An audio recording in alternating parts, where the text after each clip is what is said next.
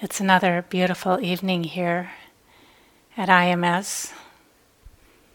I was about to say another beautiful spring evening, but I think we've kind of morphed over into summer during the time that we've been here. A beautiful day for us to practice together. Tonight I want to talk about the 3 parts of the path for lay people. And this can be summarized very succinctly in one of perhaps the shortest sutras of the Buddha from the Dhammapada. Do what is good, refrain from causing harm, purify the mind and heart. This is the teachings of the Buddhas. So there are the 3 parts, and they're often called in the 3 parts of the path for us lay people, dana, sila, and bhavana, or giving, ethical conduct, and mind development. So this is the traditional order that they're presented: dana, sila, bhavana.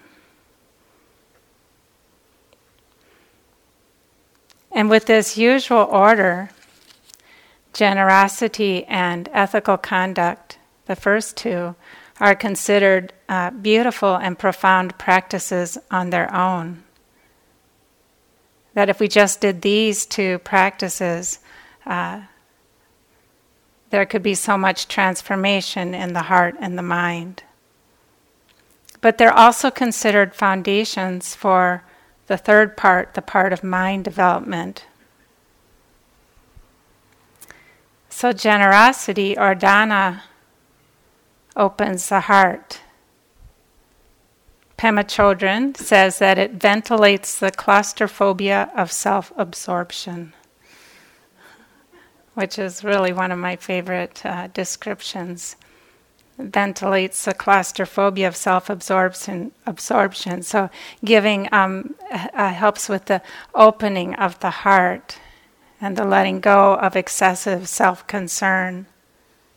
And in that way it lightens our heart. We feel our interconnectedness and our embeddedness in community. It can be a source of deep joy. The last time I was talking about this at a retreat, I had an assistant teacher, and she told me this story at dinner time before I gave the talk.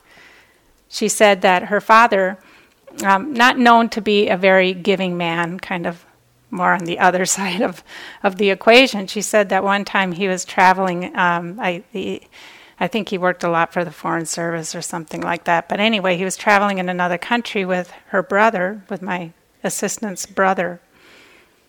And they happened to come by a beggar, and for some reason that day he gave some money to the beggar. Not his usual practice, but he did that day. And his brother said the rest of the day he seemed so much lighter. And that his brother felt, or her brother felt, that it was because he had given something.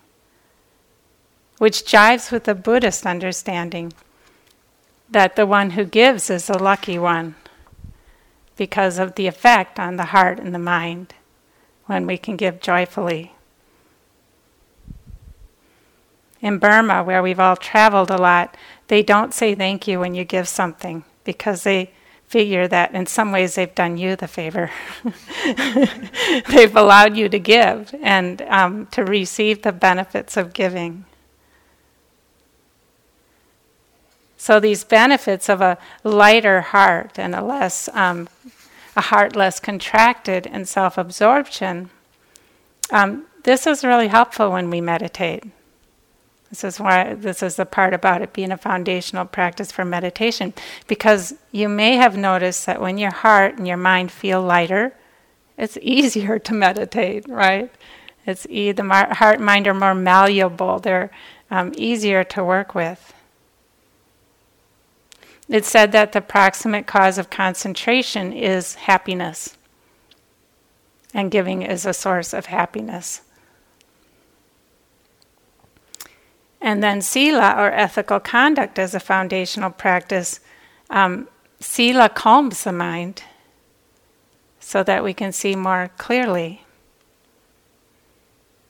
Many of you have mentioned that at times you've remembered things on this retreat that you did that weren't so helpful, and you notice that the heart and mind get turbulent when this happens, that there's regret and remorse and worry, and the heart and mind don't settle as easily, so again we can't see as clearly. The Buddha said that trying to practice meditation without a foundation of ethical conduct is like trying to row a boat without untying it from the dock.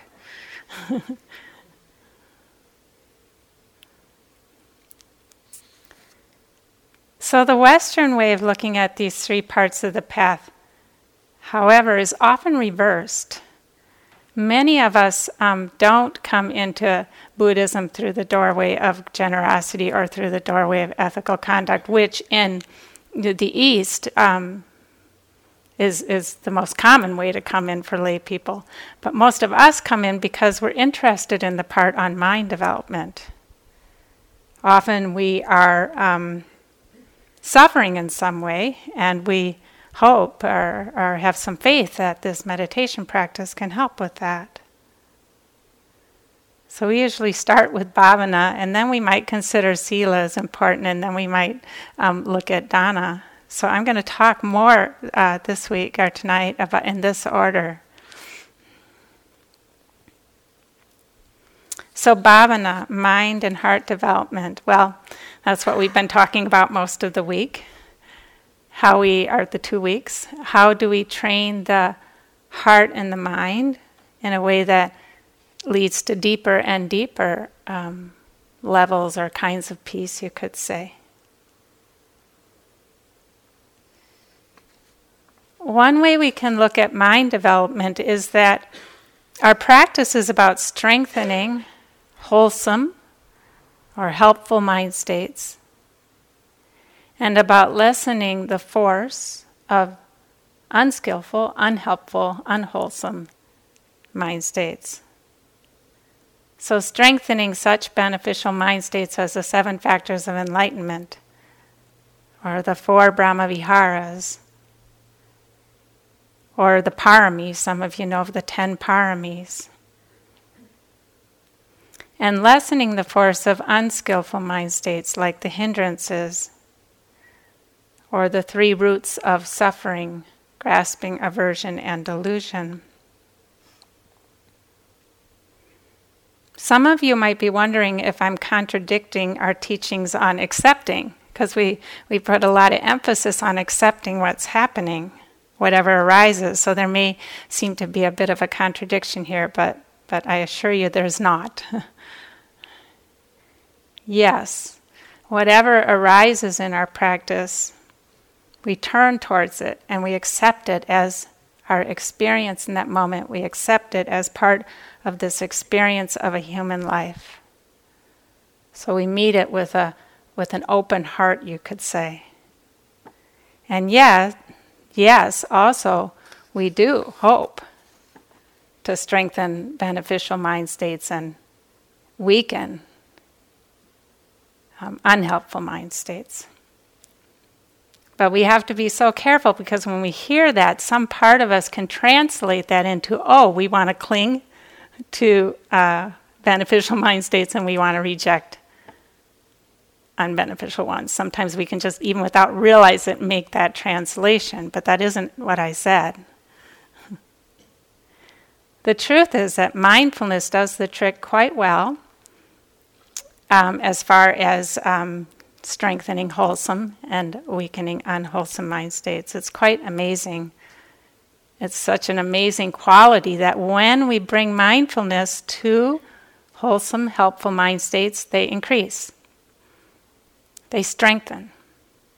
That's why the instructions this morning said, notice if the factors of awakening are present or other wholesome mind states, because just bringing mindfulness to them helps them to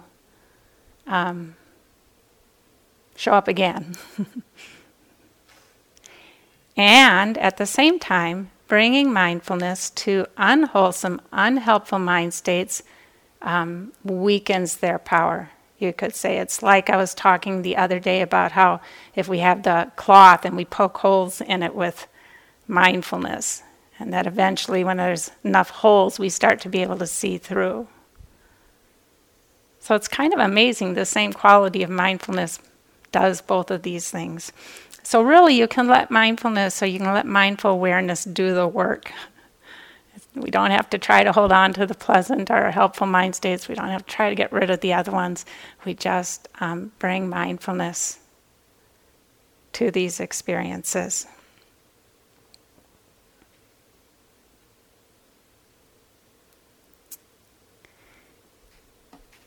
If you want to judge your practice, which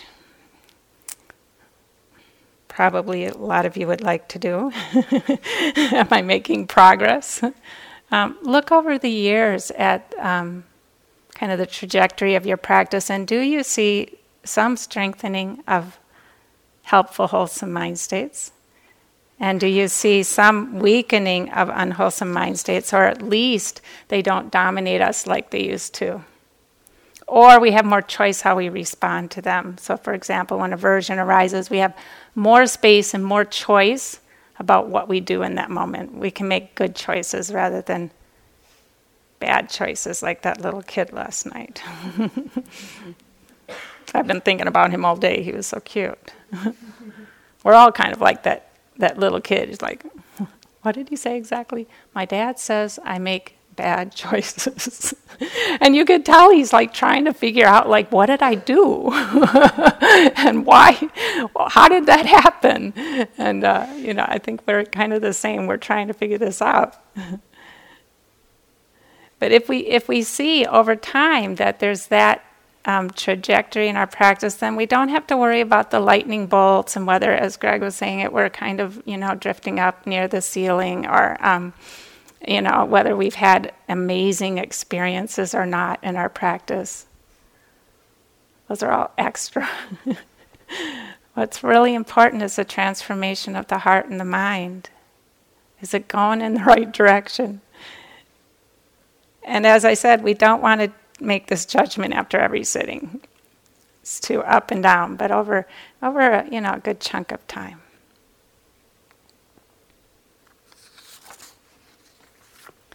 And so partly, so what happens with this process of mindful awareness and mind development is we start to understand more clearly suffering. We start to understand why and how suffering arises. We start to understand how suffering ends, or what leads to the ending of suffering. And really key in this is this quality of delusion. Somebody left a note asking for a little more information about delusion. So there's these three roots of suffering. There's grasping, aversion, and delusion. Delusion is, you could say, the key one, out of which arises grasping and aversion. So I discussed delusion the other day as disconnection, denial, distortion. That's part of it. But in Buddhism, we also want to really look at delusion as, you could say, as distorted perception about the way the world is. That living in the conceptual world, our concepts, we make assumptions about permanence and assumptions about the self and the permanence of the self that are misguided or incorrect. Upon closer examination, which is what we're encouraging you all to do, to get closer, we start to see things more clearly as they are. And that's what begins to dispel delusion. So the delusion is the distorted way that we see the world. And wisdom is seeing things clearly as they are.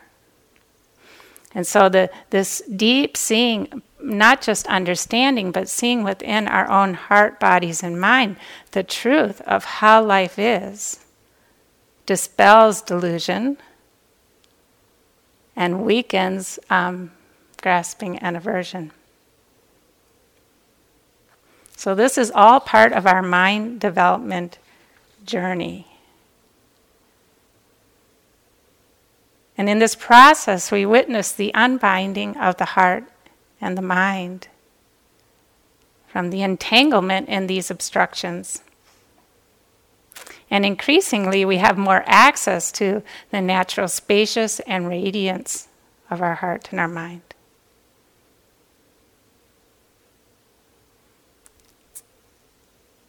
So bhavana, let's move on to sila. As we show up more for our lives, as we settle into what is really happening, a couple of things start to manifest. One is that we start to feel more clearly our natural, compassionate, and caring heart. Whereas we may first have come to meditation because of our own personal suffering and wanting to resolve our own personal suffering, we start to connect more deeply with the world around us. And we start to see how we influence the world around us. We start to take our place in this world. And we start to have more sensitivity for our place in the world. Norman Fisher describes this process very beautifully. He says, "We are human beings and we must feel love and hate, elation and terrible grief. But underneath these things we come to see, through our practice, there is a wider world beyond our concerns, a wild, radically sane world in which we can accept what occurs, aware of our feelings of grief or happiness, but not pushed around by them. This kind of acceptance does not mean not caring. In fact, with this real total acceptance comes a transformation in our ability to care. We care for everything very deeply. Not just victims, not just suffering people, but all people. And not just all people, but also animals and plants and also ourselves."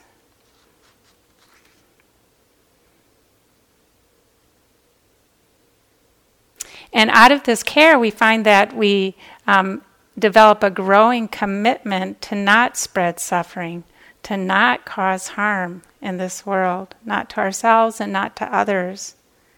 And we start to get more sensitive about what that means.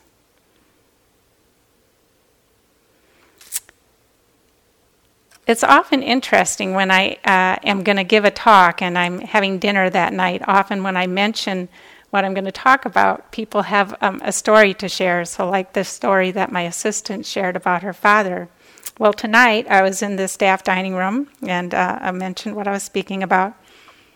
And one of the staff members does volunteer work at a prison, and he told me a story which he said it was fine to share.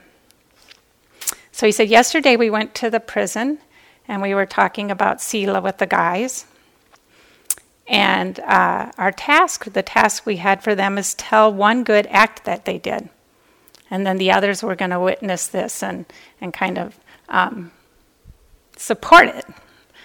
And so he said there was one guy, he said, well, yeah, I did something, it probably wasn't a big deal. There were a couple other beings involved. It may not have really mattered to them. And he kept kind of like downplaying what he had done. So finally he says, yesterday there was an ant and a spider in my cell, and I shooed it out, instead of killing it. I just shoot it out. He said, I felt something in my heart. I think it was compassion. And then he said, it's not such a big deal. And the leaders of the, the people who are leading the class, they said, no, actually that's a really big deal. That's really beautiful. Because he was starting to feel his heart, right? And starting to feel his connection with all beings. And out of that we care, and we take more care with our actions.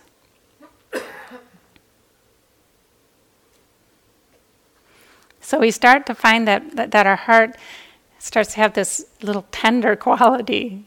I'm sure you've noticed it at some point in the retreat. One yogi was telling me about how she met a newborn fawn in the woods. Apparently she wasn't the only one. And a very young, new fawn out on the trails back here. Just a couple of days ago, and that it was a baby trying to walk on its new legs. And she said it reflected back to her this tender heart that we start to develop and connect with in the safety of retreat. Basically, we're allowing our usual defenses to soften a little bit, and so that caring heart can peek out, show itself, and we can start to get to know it and be with it. The last retreat I taught here, one yogi talked about how he was in the dining room and saw a cashew on the floor. And it had some ants on it, so he picked it up and threw it away. And then he said, afterwards I started thinking about that. Like, did I break the first precept? It's in the quiet of retreat and in the space that we have here, we have time to ask these kinds of important questions. We have time to think about the impact of our actions. It's quite beautiful, this space that we have to do this. And as part of this, we may find that we go through periods of practice where we reflect, we do a little life review, we reflect on our actions in the past, especially our actions that might have caused some harm. I mentioned this the other day. Ways that we might not have recognized at the time, or that we weren't able to, we were under the influence. I'm not talking about alcohol, I'm talking about under the influence of greed and aversion. It's kind of the same thing. It can get us to do things that we wouldn't otherwise do, or things that we later regret. And it's a painful part of practice, but it's a very important one because it's tuning our own interior moral compass. On my first long retreat here, the first 3-month course, I spent quite an extended period of time where this was happening. I was just remembering all these little things, and they weren't huge, but kind of the cumulative impact was one of really opening my eyes to a certain kind of carelessness with my actions. I remembered that I still remember some of the things that made that kind of impression. Like I had borrowed a shirt from a friend of mine, and I liked it a lot, so I kept forgetting to give it back to her. It may be a small thing, it seems like, but our life, our tendencies of mind are affected by these small things. And I brought sheets with me because we were supposed to bring sheets. I don't know if you guys still do that. And I'd been staying at my dad's house, and I brought sheets from his house, and I didn't ask him if I could bring them. And I was going to bring them back, but it's not clean. It's not clean. I started to see the ways that my actions weren't clean.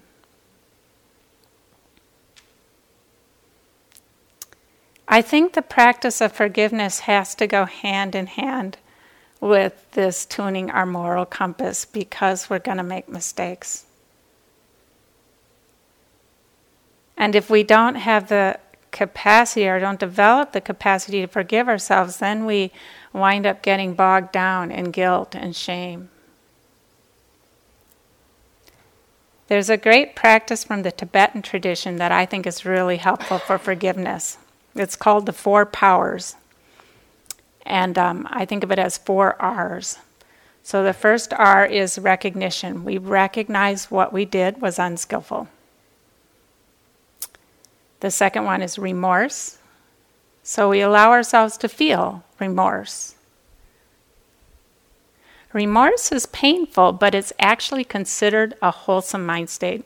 I think there's only 2 wholesome mind states that are painful. This is as far as I know. I might have this wrong, but as far as I know, there's 2 wholesome mind states that are painful.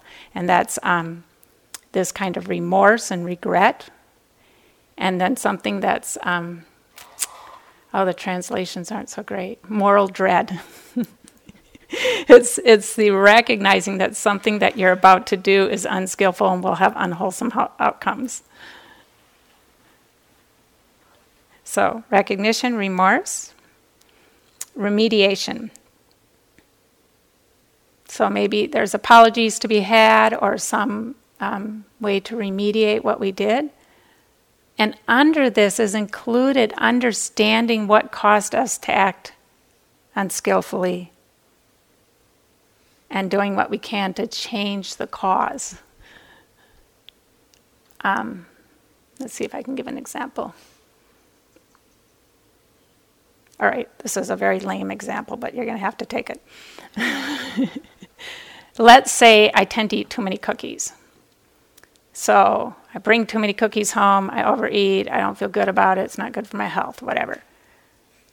Remediation could be don't buy the cookies.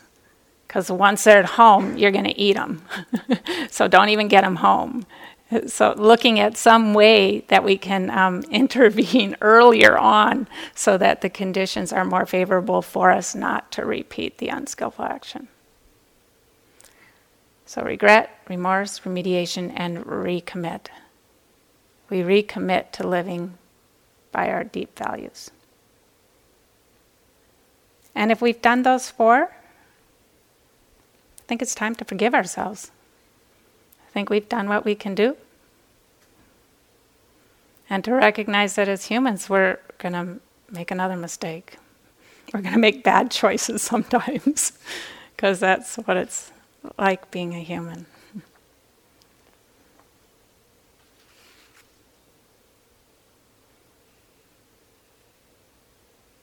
So we start to wonder, what kind of wake are we leaving behind us in the world as we move through the world? And we make this deepening commitment to leaving behind us a wake of non-harming. And the precepts can be enormously helpful here. I love the precepts. They're so handy because they give us very concrete places to pay attention. And if we're about to break a precept and we're familiar with them, for me it's like I see a little red flag wave. Rebecca, that's a precept. Pay attention here, and it really helps. On top of it, sila and keeping the precepts is great stress reduction. It's not how it's usually talked about, but I think it was this fall I was teaching here, and I was making a copy of a talk. It might have been a talk on sila, I think it was. And in the office, there was a bag of chocolate-covered acacia berries or something like that. I don't remember exactly, but it was good. And and so I saw it, and my first inclination was, I want some of those. And then I kind of played out in my mind what would happen if I tried to have some of the berries. And I thought, wow, so I would have to, first of all, I'd have to eat them quickly to make sure that nobody came in and caught me eating them. Because it said on it, to the staff, to the office staff. There's a little sticker on it. It was very clear it was not for me. And I started to realize, like, all the kind of conniving and hurry and everything that I would have to go to eat those berries, those dark chocolate-covered berries. Wow, just stress. Like, not worth it. And, it was a second precept little flag, it wasn't given to me. So I didn't eat them. I mentioned it in the talk, and the next day I got a whole bag of them. Instant karma. Whoever had left them left me a bag. So we look at these precepts and, we notice them here in the care that we might take. For example, with the first precept of not killing living beings, we look at the care we might take with the ant in our room and the spider like the man in prison described. The last retreat I was teaching, right before I left to teach, we discovered that there was a porcupine living in the culvert under our driveway. I did some research on porcupines and discovered they like to eat gardens, of which I have one. And so we had this dilemma. My partner and I were like, what are we going to do with the porcupine denning under our driveway? We've had fox den there before. They seem to like it. And, at one point I thought, okay, well, we'll shoo the porcupine out somehow, and then we can cover it and everything. And then I started to think, well, what if the porcupine has babies? If we shoo it out, we could kill the babies, or, something could happen to the babies. And I didn't particularly want porcupines in training in my in my yard, but I didn't want to kill the babies. So it was really interesting. I was like, well, I have an ethical dilemma here, like what to do about the porcupines. Fortunately, he was wrong. There wasn't a porcupine living in the culvert, so I got spared. I was definitely not going to kill the babies. I just wasn't going to do that.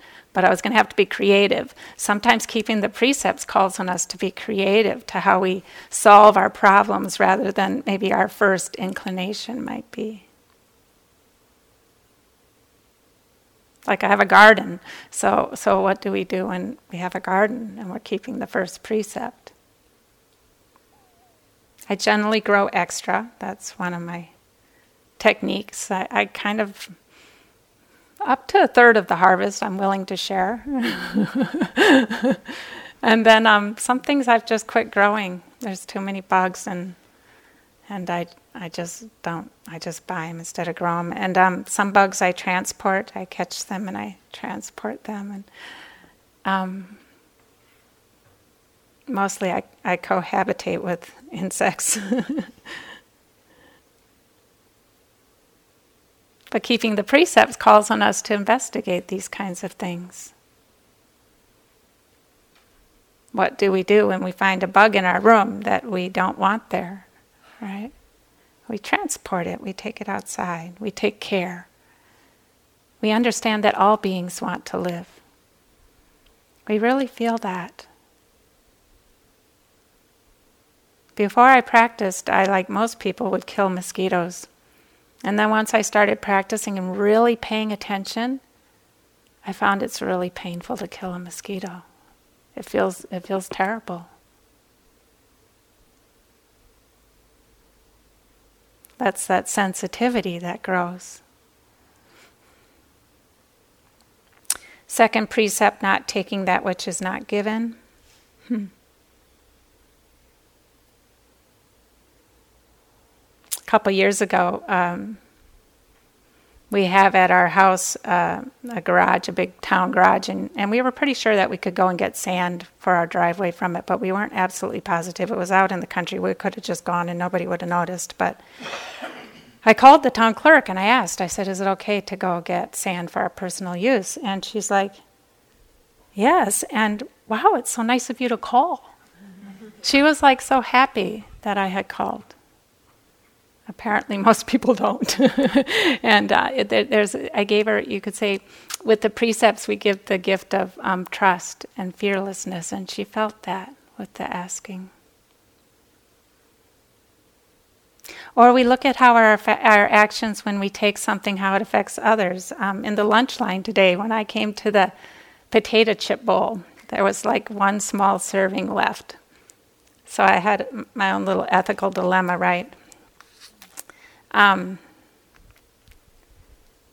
If I had taken the rest of the potato chips, there were some people after me, and they weren't going to get any. Now, fortunately, I'm a teacher, and I can go in the kitchen, which I did, and got them to bring out more potato chips.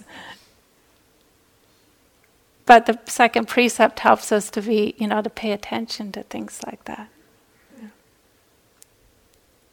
And the third precept on retreat, we're celibate, right? In daily life, it's to refrain from causing harm with sexual energy. But on retreat, we get a chance to really explore that energy, if it arises, without acting it out, so that we can get to know it really well, so that we can know that that we can understand, for example, that the emotions that might come with it, we can understand it so that it can be used in our lives in ways that create joy and deepening connection with a partner rather than harm, because we know that it can go either way.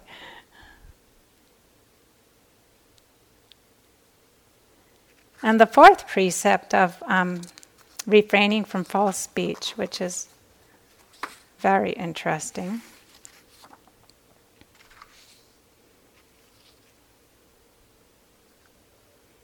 Lying is very stressful. We have to keep track of our stories. Sometimes we have to tell another lie to cover up our first one, and then we have to remember them all, and it gets quite confusing. Or sometimes we lie just to save ourselves trouble. And again, for me, it's like a little precept. Maybe I'm about to tell a little lie. Maybe just a friend asks if I'd like an outfit or something. And it's just like the easy thing to say, oh yeah, it looks nice, but what happens when we don't tell the truth? People don't know if they can trust us.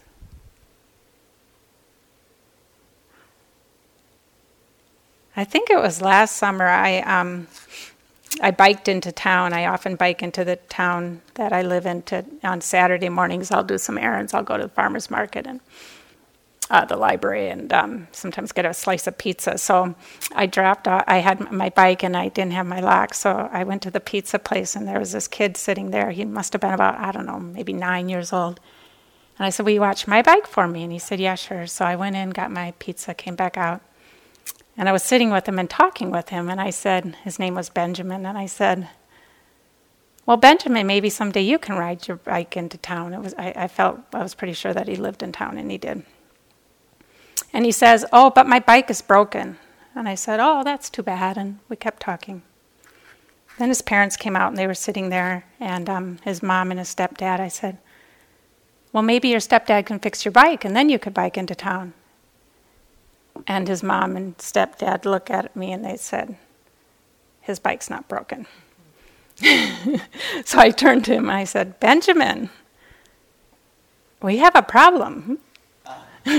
You told me a fib, and now I don't know if I can believe you. I still like you, but I don't have the same trust because you told me a fib. And he's just kind of looking at me, and and his mom's like, keep going. It was very sweet. At least it was sweet to me. I don't know if it was sweet to Benjamin. But he was really interested. Like, he was just trying to understand what I was saying to him. Yeah.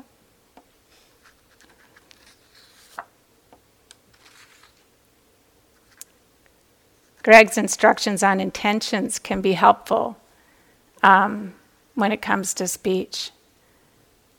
Like, if we can notice the intention to speak, it gives us a chance to decide whether what we're going to say is true, whether it's useful, whether it's the right time to speak it.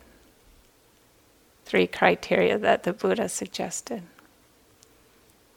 So just when we're here practicing intention to take a step, we're getting used to that feeling of the intention to commit an action. And it can help us learn that this is a place we can pause and make better choices.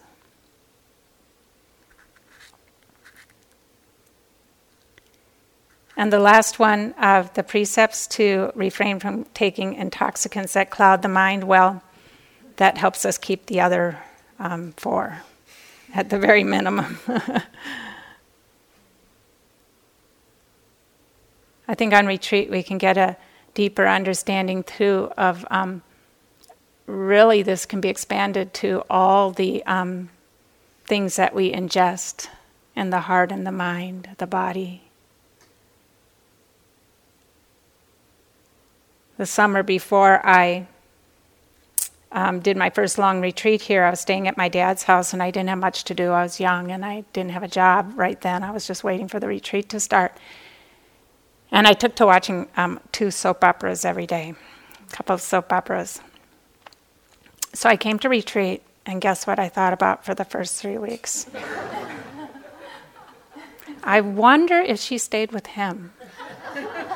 I hope he found out that she did that. It just like it went on and on. It was horrible. I was like, I don't want to be thinking this.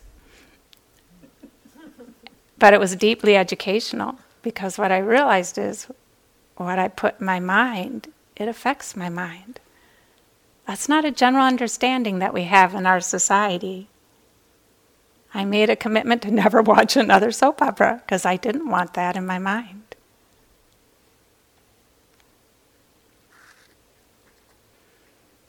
So if we see on our retreat here what we put in our minds, it can help us to make better choices about that.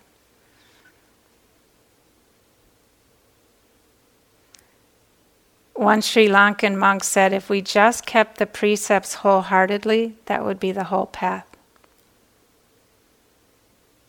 The whole practice. Because really, to keep the precepts wholeheartedly, we have to look at greed, hatred, and delusion. We have to look at the 3 roots of suffering. And the more deeply we understand these, the easier it's going to be to keep the precepts. So all our work here with looking at greed, aversion, and delusion will help us in our sila practice.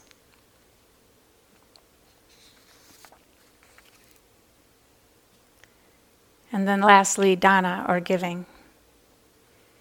So we see that we don't just want to refrain from causing suffering in this world. We see that our hearts want to give. We see that the unobstructed heart wants to share.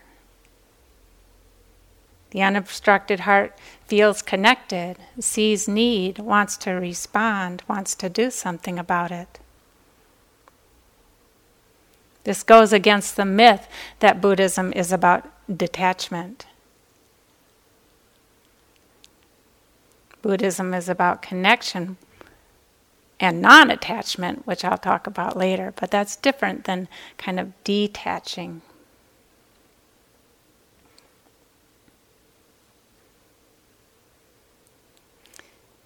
I would say that our practice reaches its fullest maturity in giving.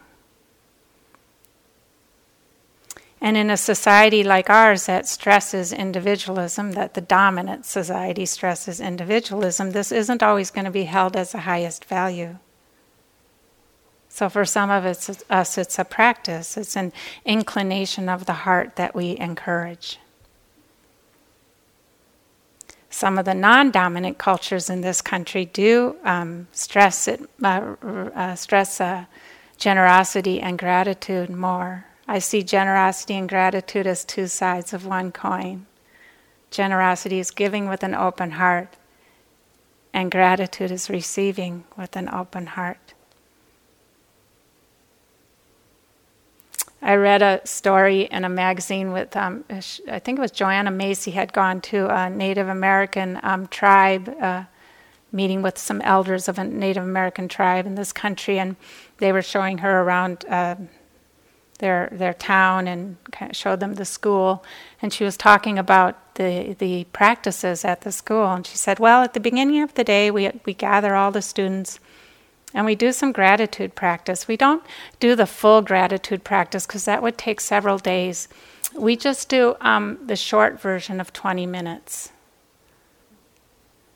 I was thinking, what would it be like if we gathered all the kids in our schools and did 20 minutes of gratitude every morning? Wow, what a beautiful practice.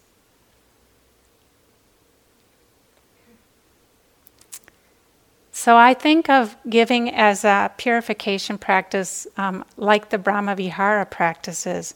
We have the intention to give, and then we work with what comes up. We see what comes up. We see what may block the natural desire of the heart to give and share.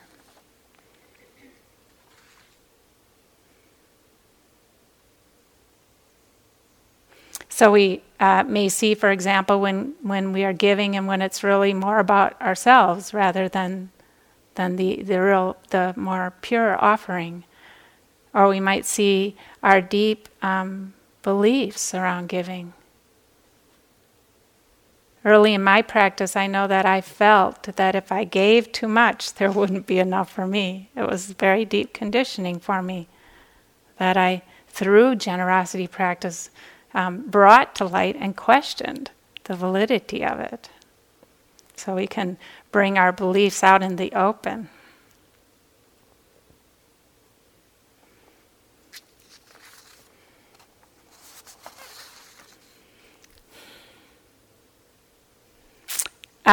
Kind of maybe a demonstration of this is many years ago I lived in a little apartment, and I had bird feeders out on the porch, and I really love. It's one of my favorite things is birds and watching them at the bird feeder. So I really enjoy in the morning having a cup of tea and watching the birds. And so one day I was sitting there doing that. Oh, a little aside is that the bears like the bird feeders too, and so it wasn't cheap because replacing bird feeders is very expensive. If any of you had done this, so periodically the bears would get the bird feeder and have to buy another one. And I remember one time a bear got the feeder and he was running through the meadow, and he had the bird feeder under his arm and was running with the other three, off with my bird feeder. So I was watching the birds one morning, and I had this thought. I thought, I wonder if I've gotten my money's worth out of all the money I've spent on bird food and bird feeders. I wonder if I've gotten my money's worth. This is the lowest form of giving. Giving to the food to the birds, right? But really, it was about me and what I was getting from it. Then I realized that wasn't a pleasant way of looking at it. I could feel the contraction, so I thought, this bird food is my gift to the birds. I'm giving it to them so that they have food to eat and can be strong. And it's like, that felt much better. My heart felt a little freer. It wasn't all about me, right? And then without even trying to, my heart went even... or my heart went even a little further. The thought arose, actually it's not about giving and receiving. It's about just the dance of the universe, and we're just playing our parts. My part is to offer the food, and the birds is to eat it. And that felt even freer. It was, even my identification as the one giving was lessened. So we explore the different ways that we give and how it manifests.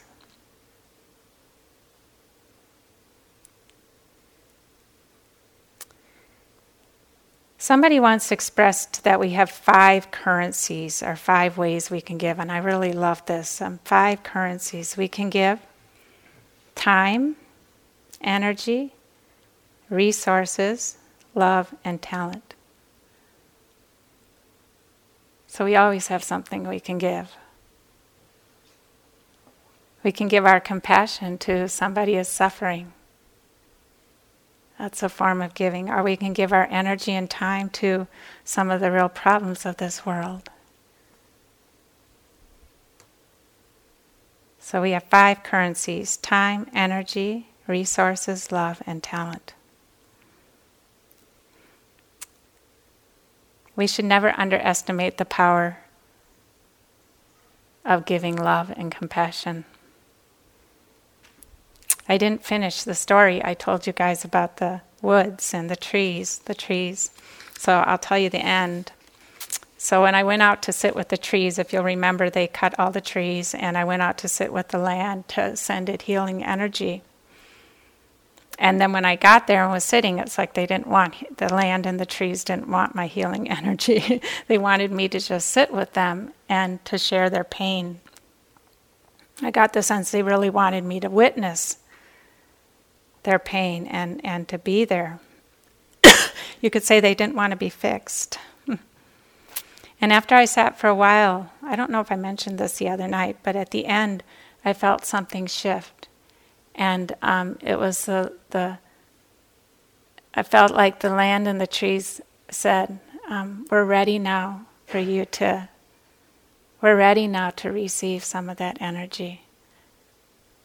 And it was just by my bearing witness, my willingness to sit there with the pain, that shift happened. And so just a little bit, I sent just a little bit of metta and compassion. They didn't want a lot. They didn't want to be overwhelmed. It was just a little bit.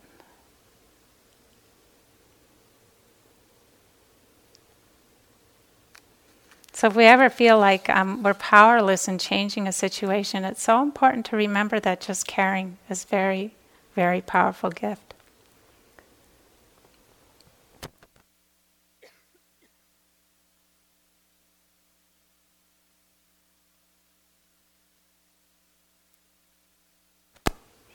And I feel like the 4 Brahma Viharas can really help us with giving, because it can give us a template in how to give, how to share our love and our energy in a way that is sane and that we don't burn out.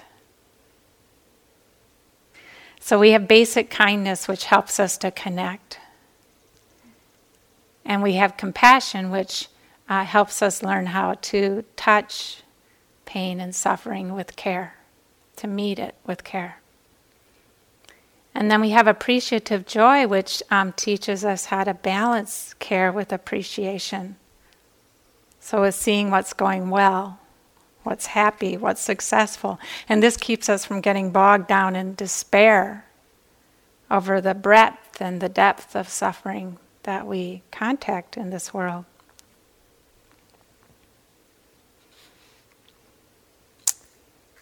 A few months ago, my dad called me. My dad he's becoming more and more limited, both physically and cognitively. So he called me, it was early March, I believe it was, and he says, "Guess what happened?" He said, "Yesterday, I was outside and I fell down and I couldn't get up." This is Minnesota in the winter.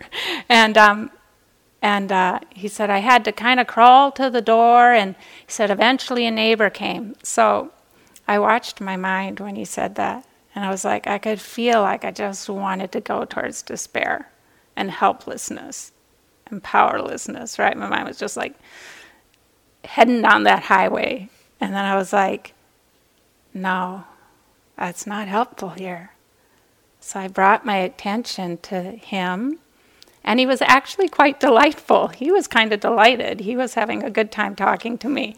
And so and actually as he gets more cognitively impaired, he actually gets funnier sometimes. So I brought my attention to just delighting in him and his kind of lightheartedness. And just talking to him, it was like I just kept coming back to that delight. And we had a wonderful conversation. And you could tell that it was very nice for him, and it was very nice for me. And so I cared deeply about what was going on. I suggested that he didn't go outside and by himself in the winter, but he didn't listen. He doesn't listen. And now he's actually in a nursing home, so a whole other thing. But it's like as we get familiar with these different Brahma Vihara energies, we get more capable of moving around within them in ways that are helpful. We have more choice. And then equanimity, the last one, it teaches us the limits of what we can do. It teaches us to let go of attachment to the results of our giving, our caring, our connecting. And this morning when I mentioned that with equanimity we have appropriate boundaries, I didn't mean the boundaries around the connection. With equanimity, there's still this deep connection, but boundaries around the attachment or our entanglement in the situation.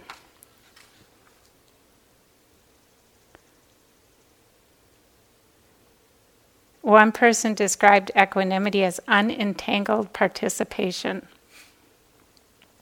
So we connect with whatever the situation is, and we look at where our wishes, our attachment, where our stickiness is basically causing us suffering, and sometimes causing others suffering too. So we look at what's the entanglement in the situation, and how can we participate without attachment to the results. So whether it's a painful sensation in the knee, how can we participate with that without attachment to results? Or whether it's our connection with a person who's suffering, how do we participate with them without attachment to results, to fixing? Or whether it's some painful situation in the world, how do we participate without entanglement or attachment to results?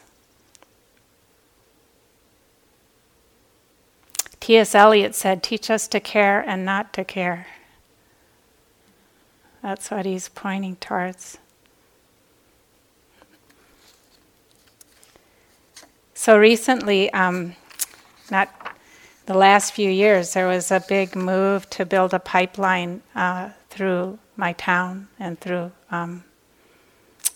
northern Massachusetts, bringing fracked gas from Pennsylvania to the, supposedly to us, but it was ending in an export terminal, so there was some doubt about that part.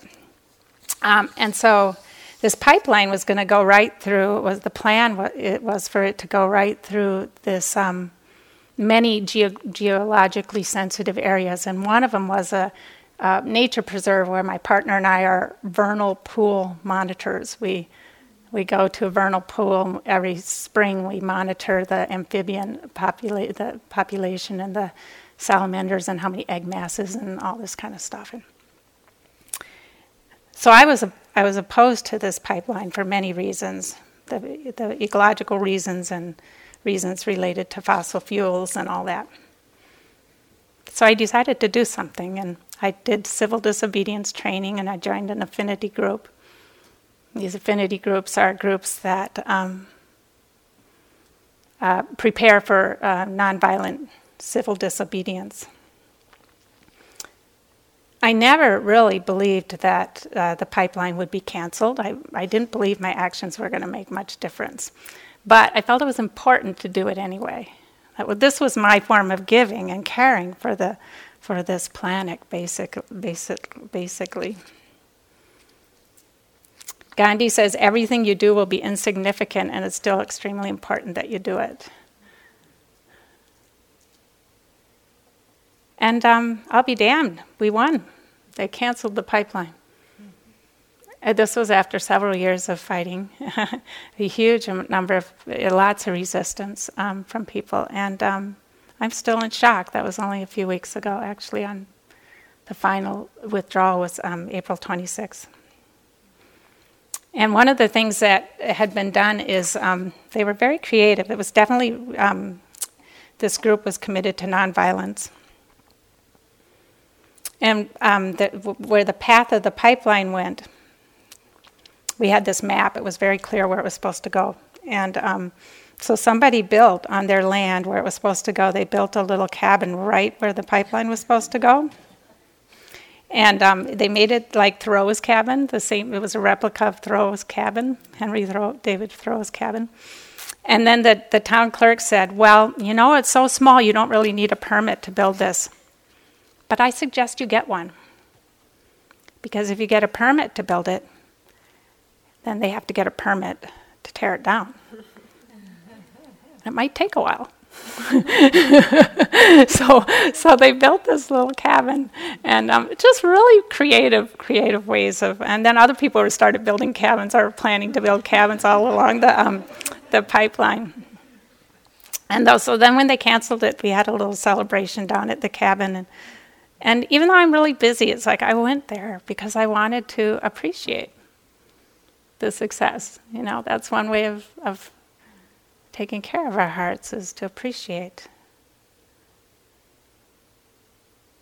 So I think that Brahma Viharas can help us be more effective givers in this world. They can help us learn how to give with balance and without burning out.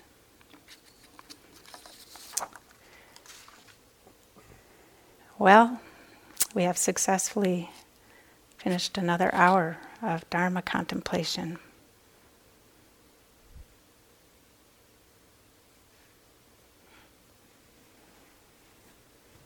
With giving, we learn to leave behind us a beautiful wake. And it doesn't have to be big things. It can be small things like smiling at somebody, being there for a child,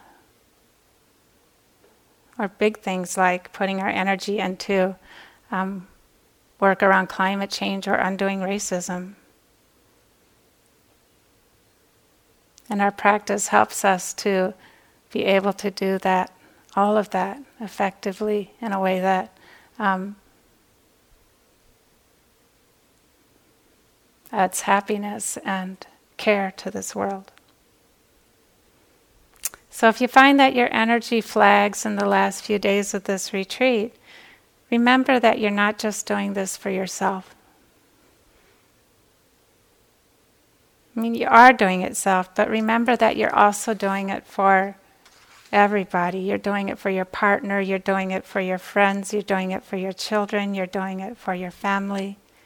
You're doing it for the person you would cut off in traffic. You're doing it for your community, you're doing it for our planet. And when you wonder if you can do one more sitting or one more walking period, just remember, just do it all. Do it for all the people that will benefit from your being a wiser and kinder person.